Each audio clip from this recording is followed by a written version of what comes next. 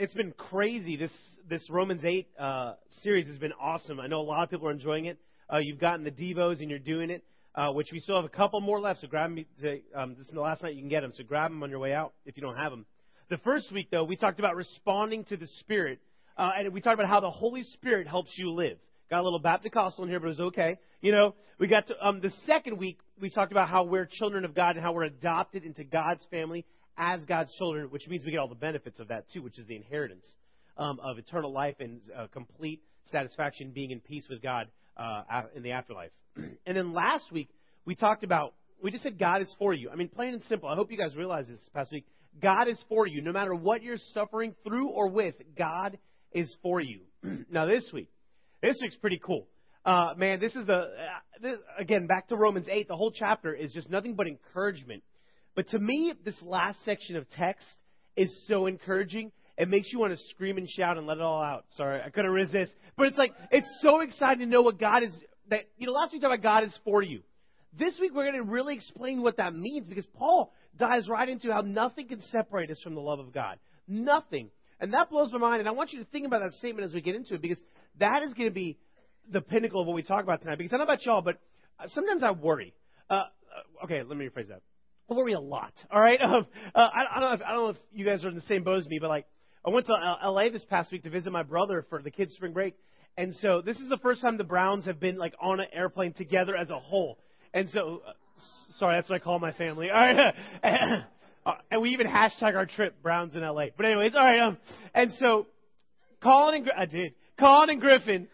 Is Agrawal? I did Browns. Andy did Agrawal. All right. And our kids, Colin and Griffin, our two oldest, have been to New York once on a plane, but that was only one time, so they were a little worried. Matt and Eden, our two youngest, were freaking out. They're like, we get to go on a plane. I don't want to go on a plane. We get to go on a plane. I sound like Rapunzel, from Tangled. They're like, it's hilarious. And Annie hates flying. My wife hates flying with a passion. She was like, when we planned this trip 2 months ago, she's like, no. I go, no, what? We're driving. I'm like, you do realize by the time we get there, we'll have to turn around and come back, which means we can't even go. She's like, I know. She does not want to fly. And we finally convinced her, because the kids were like, please, Mommy, please, even though we don't want to fly either, but please, So we get on this plane, and all of a sudden everything shifts. All right, Andy starts freaking out. Eden and Mathen, the two youngest, are like, whoa, this is going to be freaking amazing. I'm like, where'd you learn that word? Something like that. And so we take off, and Mathen's like, yeah, all those cars look like ants. Can I squish them? And the whole plane erupts in laughter because they heard that. You know what I mean? It was so funny. And then they're out. It was the red-eye flight. So 10 o'clock at night, they're out. I'm like, well, that was easy. I was freaking out myself, thinking that everyone was going to start barfing or something. I don't know. I had all the barf bags out. It was crazy. 6 barf bags ready. I'm double up for Annie, just for some reason. I don't know why. But don't tell her I said that, even though it's recorded. And so here's what happens. The fasten seatbelt goes off. I go to the bathroom. I come back. Everything's fine. I sit down. It comes back on. And I'm like, what? The captain has turned on the fasten seatbelt sign. We're going to hit some turbulence. Just grab a seat. You'll be fine. Boom! We're like, what was that? Lightning. And then all of a sudden this place starts shaking like this. Okay, listen, I've flown a lot. I feared for my life at that moment. Annie, we're sitting in the aisles and our kids are by the windows. Annie's turning my brown hand white because she's squeezing it so hard across the aisle. And someone's trying to walk by to get their seats because the seatbelt light's on. She won't let them go. All right, she's like, I'm not letting go of his hand. I'm like, just come on, go under. All right, and it's like crazy. And here are the kids. For real. And so I'm like, what the heck? And so it gets worse and worse. And I'm like, okay, God, I know I'm saved, but I'm still worrying. All right. I think I'm going to go to heaven. No, I was kidding. I know I'm going to go to heaven, but I'm just freaking out. And it was hard for me to trust God at that moment. Have you ever been in that point? I feel like we do that in our spiritual life a lot, where we're like, okay, God, I know I'm supposed to believe in you and have faith in you and know that you're going to sustain me and carry me through all this junk that I'm dealing with, but I can't stop worrying. Have you ever been there? It's just me. Okay, so it's like And I worry about that. I worry about, am I doing the right thing? Am I walking the Christian faith in the right way? Am I making the right decisions? Am I doing what God's will is supposed to be? And some of you might be like, man, it's in my first year. I need to pick a major. They require me to declare a major, and I'm freaking out. Maybe you're like, dang, that stats test is coming up, and I can't remember these equations. You know what I mean? It's like all this stuff like that, and you're just wondering, am I doing it right? Am I going to make it? Am I? And some of you, sometimes even I get this, am I really saved? You know what I mean? And we feel like we're separated from God's love at that moment. Don't you feel like that? I mean, you know it here. But here you feel like you're separated from His love, don't you? Where you're like, okay, God, if you're real. Have you ever said that statement? God, if you're real, help me get an A on my test. You know what I mean? Or like, God, if you're real, help my dad out. You know what I mean? He's got to go to surgery. If you're, man, I just got in this accident. If you're real, God, can you just make it all go away? Or maybe even you're like, okay, I don't feel your presence right now, God. I'm kind of worried. Is there a reason I don't? Am I really with you? Are you even with me? Are you still with me, or did you just leave all of a sudden? And I don't know why. But I thought your word says that you're supposed to stay with me. Do you ever get to that point? That's what Paul is trying to combat in Romans 8 at the end here. This last section is so cool because it's not just the end of Romans 8. It's the end of Romans 1 through 8. He answers all these questions through the first parts of Romans 8, and then this part culminates to the whole end of this argument that's been going on for the Christians over there in Rome. And then it goes into a whole new section. And so this ending part is so encouraging because it helps us understand that, yeah, we worry, but why? Why should we worry? Or why do we worry? Or why shouldn't we worry? It's one of those questions that we constantly have in our heads. So if you have your Bibles, turn to Romans 8. We're going to be in 31 through 39 today. When you got it, say got it. This side's got it. What happened to you guys? Just kidding. Come on, man. Get those iPhones working, all right? So, here we go. Ready? Verse 31. What shall we say about such wonderful things as these? Okay. This next statement is like, if God is for us, who can ever be against us? Amen. Like, that is like scream and shout and cheer. I didn't say it. All right, but all this stuff, you know what I mean? It's like, oh my gosh. But wait, it gets better. Since He did not spare even His own Son, but gave Him up for us all, won't He also give us everything else? We quote 31 so much, but 32 is even better to me. He gave up His Son. Won't He give us everything else? Now, do you understand where this is coming? This is coming after what we talked about last week, all about suffering. And even though we suffer, we know that God is for us and He uses it for our glory and for our good and for His glory. And so now Paul busts out, so what do we say about such wonderful things? You're like, wait. Wonderful things? That doesn't make sense. We just talked about suffering. But when we think about the previous verses, we only think about suffering. But if you look at the last verse, verse 30, it says this, and having chosen them, He called them to come to Him. And having called them, He gave them right standing with Himself. And having given them right standing, He gave them His glory. So basically saying, God is pursuing us. That's what He's saying. That's what's wonderful. Is if God is for us, who can be against us? It's not if maybe God's for us. He possibly could be. I hope He is. No, if God is for us, He has chosen us, called us, justified us, and in future will glorify us when we get to glory in heaven. Right? That's these wonderful things. It's not the suffering. It's despite the suffering, it's these wonderful things that are happening. And you know what's even better? Is He's the creator, the sustainer of our lives, of this world, and of the universe. If that God is for us, who can be against us? I mean, have you ever felt that? It takes a lot for me to understand that because I'm like, I've got all these visual things, but I don't see God. And so it's so hard for me to understand that. But when you get this, oh my gosh, can you imagine how you can live? You won't worry because nothing can stand up against you, can it? If God is for you, what can be against us? Nothing. And then the verse 32 says, since He did not spare even His own Son, He gave up everything with His Son, Jesus Christ, right? Which is the good news. It's the gospel. He sent His Son to die for you, for me, for all of us. Because even though through our rebellion, we were dead to Him. We were dead in our sins. We were enemies of God. We sinned against Him. He still sent His Son, His perfect one and only Son, to die for us, which is everything. He's going to give us everything else. He's going to give us anything. He's going to give us everything He wants to give us. He's not going to hold back. And so who can be against us? He's going to protect us. When you're dealing with this junk on campus and you're worrying about Boston and you're worrying about stupid plane flights and you're going to die and you're holding your wife's hand, God is with you. Never forget that. If you are a follower of Christ, God is with you. Nothing can stand against you. Nothing at all can ever be, you can never have to worry about not getting something from God. He stays to his promises. And that's just the first 2 verses. Okay? I'm like, verse 33, here we go. Who dares accuse us whom God has chosen for his own? Get this, no one. For God himself has given us right standing with himself. Who then will condemn us? No one. For Christ Jesus died for us and was raised to life for us, and he is sitting in the place of honor at God's right hand, pleading for us. Man, every time it said for us in these first 4 verses, I highlighted it, and I've got 5 times. And this is piggybacking on last week's message where it said God is for us. He constantly says, if God is for us, he gave him up for us. For God himself has given us right standing. For who then will condemn us? No one. Because Jesus Christ died for us and was raised to life for us, and is sitting in the place of honor at God's right hand, pleading for us. Do you see what Paul's doing here? He's trying to tell you, listen, stop worrying. God is for us, which means everything he does is for our benefit. Yes, it's ultimately to glorify him.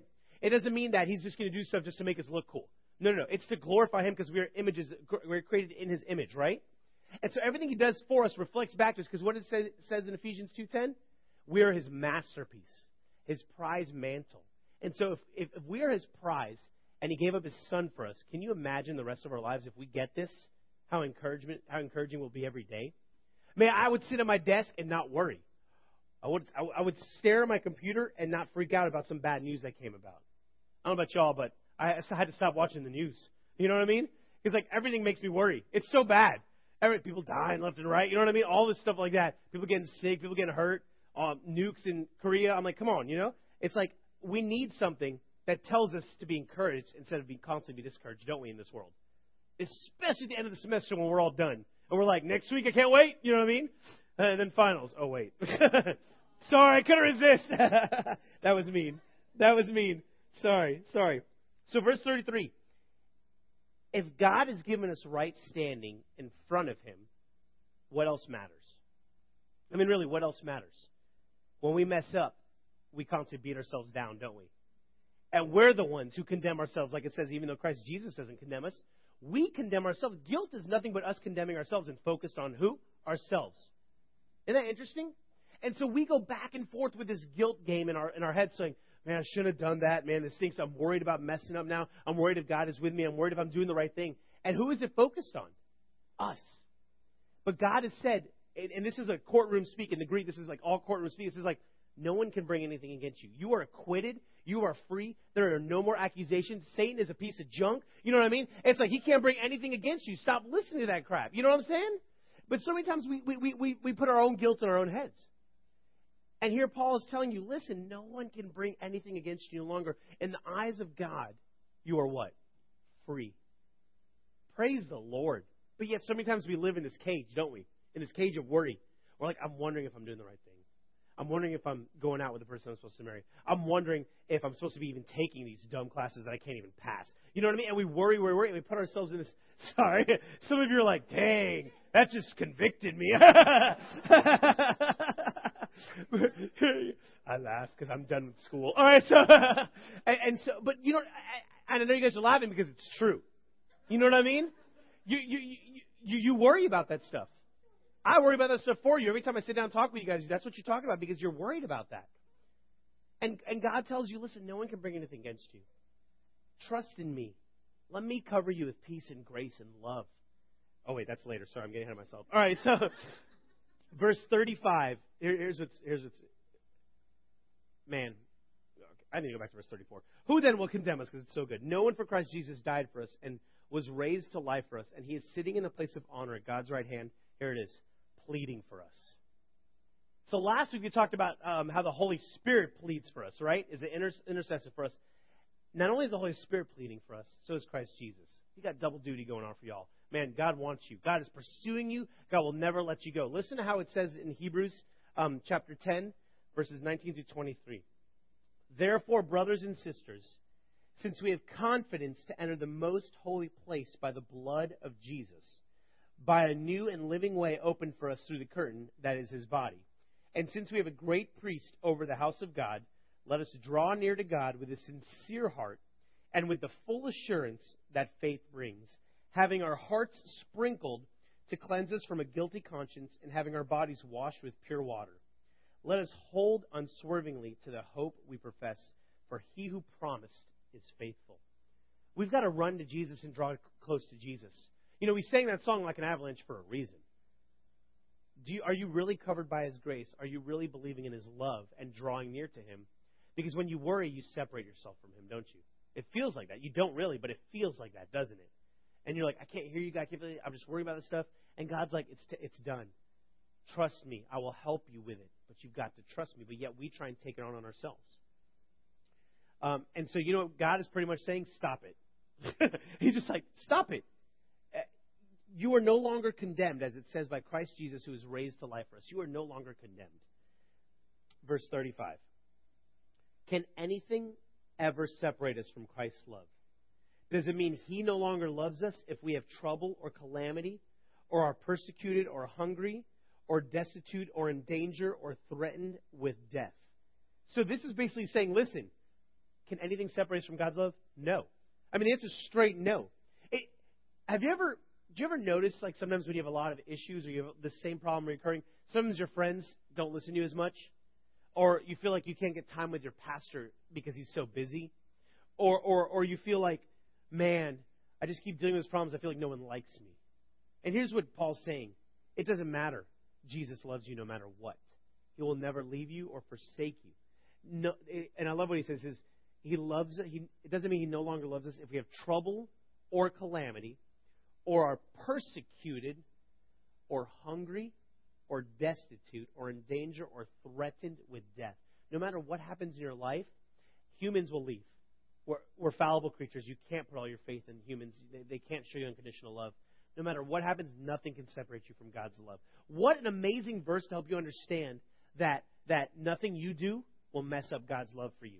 Where we feel like we make ourselves guilty and we worry about everything we do, it doesn't mean God loves us less. He loves us the same. And in fact, he loves us more when we run to his arms, don't we? Because we feel his presence and we're totally understanding that he is with us. Listen to how Tim Keller puts it. This is the last question in this section. He's talking about verses 31 through 35. And really, all the other questions were just other versions of this one. This is really the only thing we need to fear that would really harm us, to be separated from the love of Christ, to be left to fend for ourselves in this broken and hurting world. But since that can't happen, why fear anything? Wow, what a statement. Since that can't happen, I mean, it's plain and simple. It says it repeatedly in Scripture. Will never be separate from his love. Why fear anything? It's because a lot of times we fear the physical, don't we? Well, we don't realize how powerful the spiritual is. Now, this next verse is really odd. When I first read this, I was like, why would you throw this in here, Paul? As the Scriptures say, for your sake, we are killed every day. We are being slaughtered like sheep. And so I read that and I was like, okay, I know that's from Psalm, but why would you put that in here? And so I went and looked up the verse, and it's from Psalm chapter 44. And it's after this verse, the psalmist yells, "Wake up, O Lord! Why do you sleep? Get up! Do not reject us forever. Why do you look the other way? Why do you ignore our suffering and oppression? Rise up, help us, ransom us because of your unfailing love." Do you ever feel like that? Man, so many times I cried to God saying, God, can't you just help me? Where are you? You know, I'm worrying about this thing. I'm stressed about this thing. I don't know what to do. Where are you? And here's the psalmist calling up to God saying, you are not even here. What is wrong with you, God? Didn't you see your people suffering? And it says the psalmist is saying that his people are in need of rescuing because they are being killed every day. And a lot of people say this verse is only for first century Christians because back then, you know, you would be killed because of your faith. That doesn't sound familiar at all today, does it? Hello, look at the underground church. Look what's happening in North India. Christians are persecuted by the thousands every day and being killed every day. So this verse is very relevant to us today. And we might not feel that here, but man, over there, if you ever go to a security level 3 country, be careful because you can lose your life. Just like we went to Malaysia a couple summers ago, We were not allowed to say we were Christians going into there because we would be killed if they said we were there as Christians. So, of course, I went as a professor with my students. What? All right. Yeah. And then we got in there, and, man, it's so interesting because so many scholars don't think that verse, and when I mean scholars, I don't mean biblical scholars. I mean scholars think that verse is very old school and it has no relevance. But listen to the next verse that comes right after it, and I'm like, how can you not think that this is relevant to us today? No. Despite all these things, overwhelming victory is ours through Christ who loved us. Despite all what things? That Christians are getting killed every day, right? That people are being martyred, that people are being persecuted every day. Despite those things, Paul says the victory is ours in Christ who loves us. Despite people are being killed, Paul, you're crazy. Despite being people killed, we have overwhelming victory in Jesus Christ. If you no longer fear for your life, your identity is in what? God alone, right? And you don't have to worry about death. You don't have to worry about being persecuted. You don't have to worry about being killed. You worry about only Jesus Christ and what He wants. And that peace cures that worrying. Yeah, we're going to worry. We're humans. But can you just imagine having that kind of mindset of not worrying about your life? Okay, I'm not saying go play Frogger in the Road, all right? But, like, can you imagine not having that? Can you imagine just really, like, saying, I'm yours? And giving your life to Jesus Christ completely. Wow. What a feeling. I don't have that. I wish I had that all the time, you know? Now, this last section, verses 38 and 39, is pretty much, I feel like it's Paul's testimony of everything he studied in Scripture. Everything that he's been through. Shipwrecks, famine, beatings, persecution, everything. I feel like this is the culmination of everything he studied when he was killing Christians even. And I am convinced that nothing can ever separate us from God's love. Neither death nor life, neither angels nor demons, neither our fears for today nor our worries about tomorrow. Not even the power of hell can separate us from God's love. Most of us would be done there. He keeps going. It's Paul. No power in the sky above or in the earth below.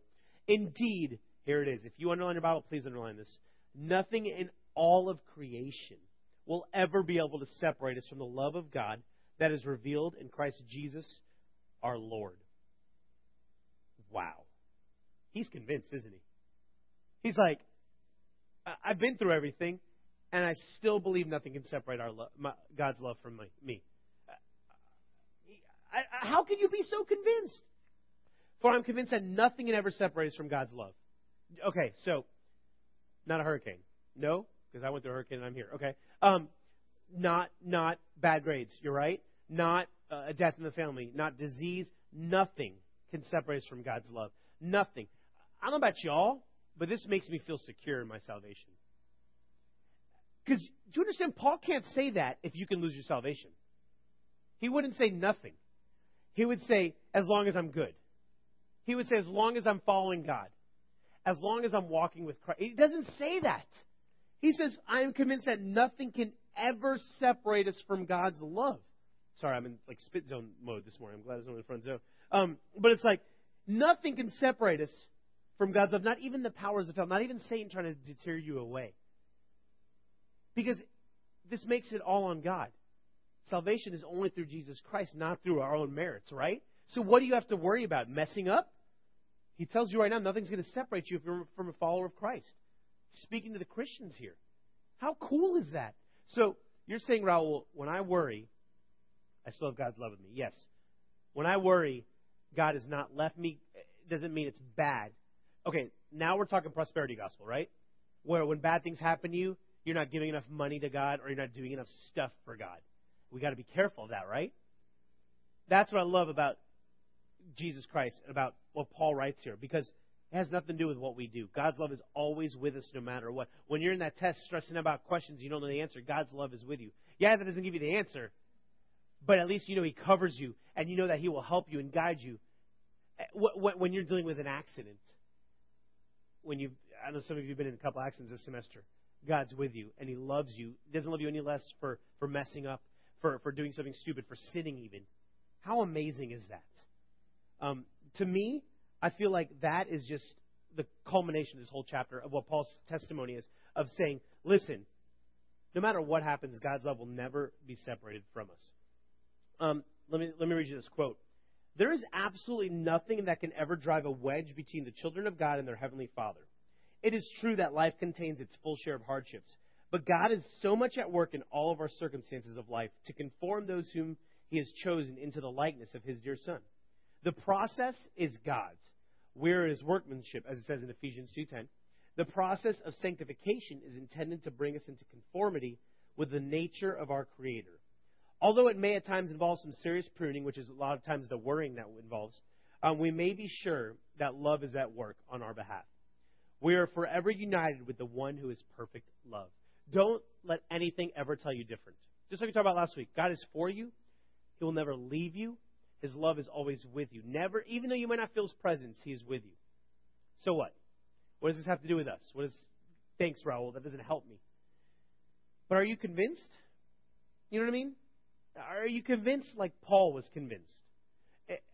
Convinced that despite our fears for today and our worries about the future, are you convinced? Because if you're not, you're gonna constantly say, "How does this help me? What do I do about this?" You see, you've got to live convinced. God will never leave you. You've got to live that way. That His love and grace is always with you. So many times I sit at my desk and I ask God to convince me like Paul was convinced here. Have you ever done that? Man, God does some crazy things when that happens. He shows you amazing things when you ask Him to convince you. Because He wants you to be convinced, to live convinced. Listen to this story. There's this great church father I just found out about. In fact, I didn't realize it, but he's been called the greatest preacher of the early church.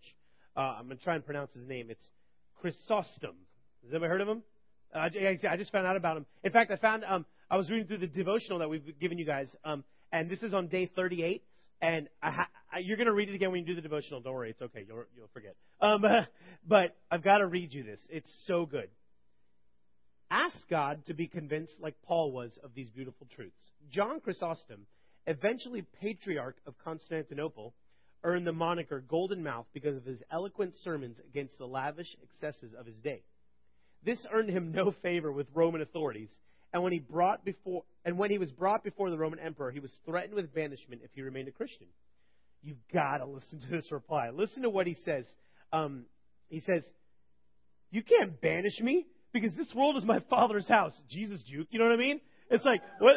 Like straight up, man. Straight up. Listen to how the emperor replies. "But I will kill you." He's like, "No, you can't. For my life is hid with Christ in God." Dang. And then the emperor says, "I will take away your treasures."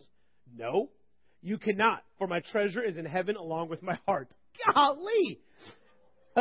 This guy's straight up in front of the emperor. "I will drive you away from men and you will have no friends left." "No, you can't, for I have a friend in heaven from whom I cannot be separated." This is how it ends. This is his last statement to the emperor. "I defy you, for there is nothing that you can do to hurt me." I wish I was there. Going, "Oh, junk!" You know what I mean? Like, "What you got now, emperor?" You know? And then I'll probably be killed too because he's like, "Oh, you're a Christian." But like, that's living like you're convinced, isn't it? Standing in front of the emperor who can hurt you so bad to the point you want death, and then he'll kill you. And he's saying these things. Saying, "No, I'm not worried about it." Is that your testimony? I want it to be mine. How cool would that be? To be like standing in front of someone and be like, "I'm not worried. My treasure's in heaven. You can take everything you want."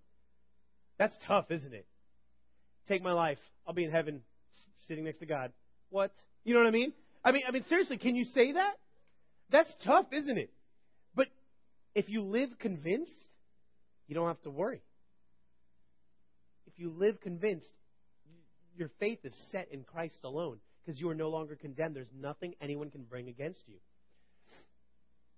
So let me give you some things to how to make this your testimony. It doesn't mean you'll be like, "Oh, I'm a perfect Christian now." No, I'm not saying that. What I'm saying is, here's some things that'll help you when you worry about being separated from the love of God. When we feel convinced that God is not with us, or when we don't live like we're convinced? Number one, God is on your side. It's similar to last week, but think about it. Verses 31 and 32 say, He gave up His only Son for you. What else is compared to that? Nothing. You can make yourself feel guilty all you want, but when you're a disciple of Christ, which means you believe the gospel and you've given your life to Christ, as it says in Romans 10:9-10, then God said you are no longer sinful in His eyes. Wow. That's huge. Okay, but listen. This doesn't mean so if God forgives your sin, that you can go on sinning as much as you want, okay? Romans 6:1-4 talks about saying, should we just keep on sinning so we can have more grace? And Paul's like, no, moron. You know what I mean? That's the Greek. All right. And he's like, no, you can't do that. You've got to understand that you've got to do what 1 John 1:9 says. If He is faithful and just, we will confess our sins to God. He is faithful and just to forgive us of all unrighteousness. And so you've got to understand that you've sinned, reform your life, and trust in Jesus daily. Constantly die to yourself. But understand God is on your side. That's the only way you're going to be able to do that. Number two, understand that we are not responsible for our spiritual security. I don't know about y'all, but sometimes when I mess up and I feel like I'm separated from God's presence, even though I know I'm not, I just want to slap myself and say, wow, Rahul, you are so arrogant to think that the power you have is greater than what God has. Have you ever felt like that? Oh, it's like, wake up. We are not responsible for our spiritual security. So imagine hanging from the side of a mountain, and you're hung up by a pickaxe. You know what I mean? Or whatever they're called. I don't know what they're called. And you're holding there. If you don't have that, what's going to happen? Pancake, right? You're going to die, fool. All right? That's what's going to happen. And so you've got to rely as God, not as a tool, but God is supporting you. God is for you. God is responsible for your spiritual security, not you. Let me read this. Paul is answering the question, who is responsible for your spiritual security? God is. Not what you've done, what you can do, or what you will do. Romans 8 basically explains that the power of God, through His eternal purpose in salvation, through Christ's death and resurrection and the work of the Holy Spirit in your life, is what gives you eternal security. All three persons of the Trinity ensure your spiritual security, not you. That's the only way Paul can say nothing can separate us from God's love. Otherwise, you can lose it because it's on your own junk, and we don't even need God if that's the case, right? Number three, we have overwhelming victory because of the gospel. Overwhelming victory is the key words. NIV puts it as, you are more than conquerors. How cool is that? Conquer. You know what I mean? How cool is that? We have overwhelming victory because we are more than conquerors. It is the love of Christ that supports and enables the believer to face adversity and to conquer it. Christians are not grim stoics who manage to muddle through somehow. They are victors who have found from experience that God is ever present in their trials and that the love of Christ will empower them to overcome all the obstacles of life. Man, if you get this, talk about understanding overwhelming victory. To know when you walk through this campus, you're not worried about Satan bringing something against you, saying, you're not with God. And you get those thoughts in your head saying, you haven't been following God. You're not reading your Bible all the time. You're not constantly praying like the Bible says. You're like, shut your face. You know what I mean? It's like, I'm acquitted. I am free. I have overwhelming victory. Get behind me, Satan. You know what I'm saying? And so many times we don't claim that. We don't understand that because we wallow in our guilt, don't we? We've got to stop that and stop worrying about that. So, let me read you the last part of the thing with Chrysostom. Here's what the author who wrote about him says. Chrysostom understood what Paul wanted the believers in Rome to understand. That once we are liberated from the condemnation of sin and death, we are truly free. I'm going to read that part again. That once we are liberated from the condemnation of sin and death, we are truly free. Nothing else matters. Not geography, not possessions, not relations, not life or death. When we listen to this statement, when we have condemnation and judgment lifted from our shoulders, we escape into the mental, emotional, and spiritual freedom that we were created to live in. Don't you yearn for that? And Paul says we can have it, but yet we keep ourselves away from it, don't we? We think Satan constantly attacks us, but most of the time it's us causing it. And so we've got to live convinced, guys. I mean, if you don't get anything else tonight, that's what I want you to get this next week as you get into projects and finals and all stuff. Live convinced. Because I don't know about y'all, but you've got to live convinced just like Chrysostom was. Because then nothing else matters. We need to be convinced that because judgment and condemnation have been lifted from our shoulders, we can stop worrying if we are okay, if God loves us, or if God is even with us. Are you there?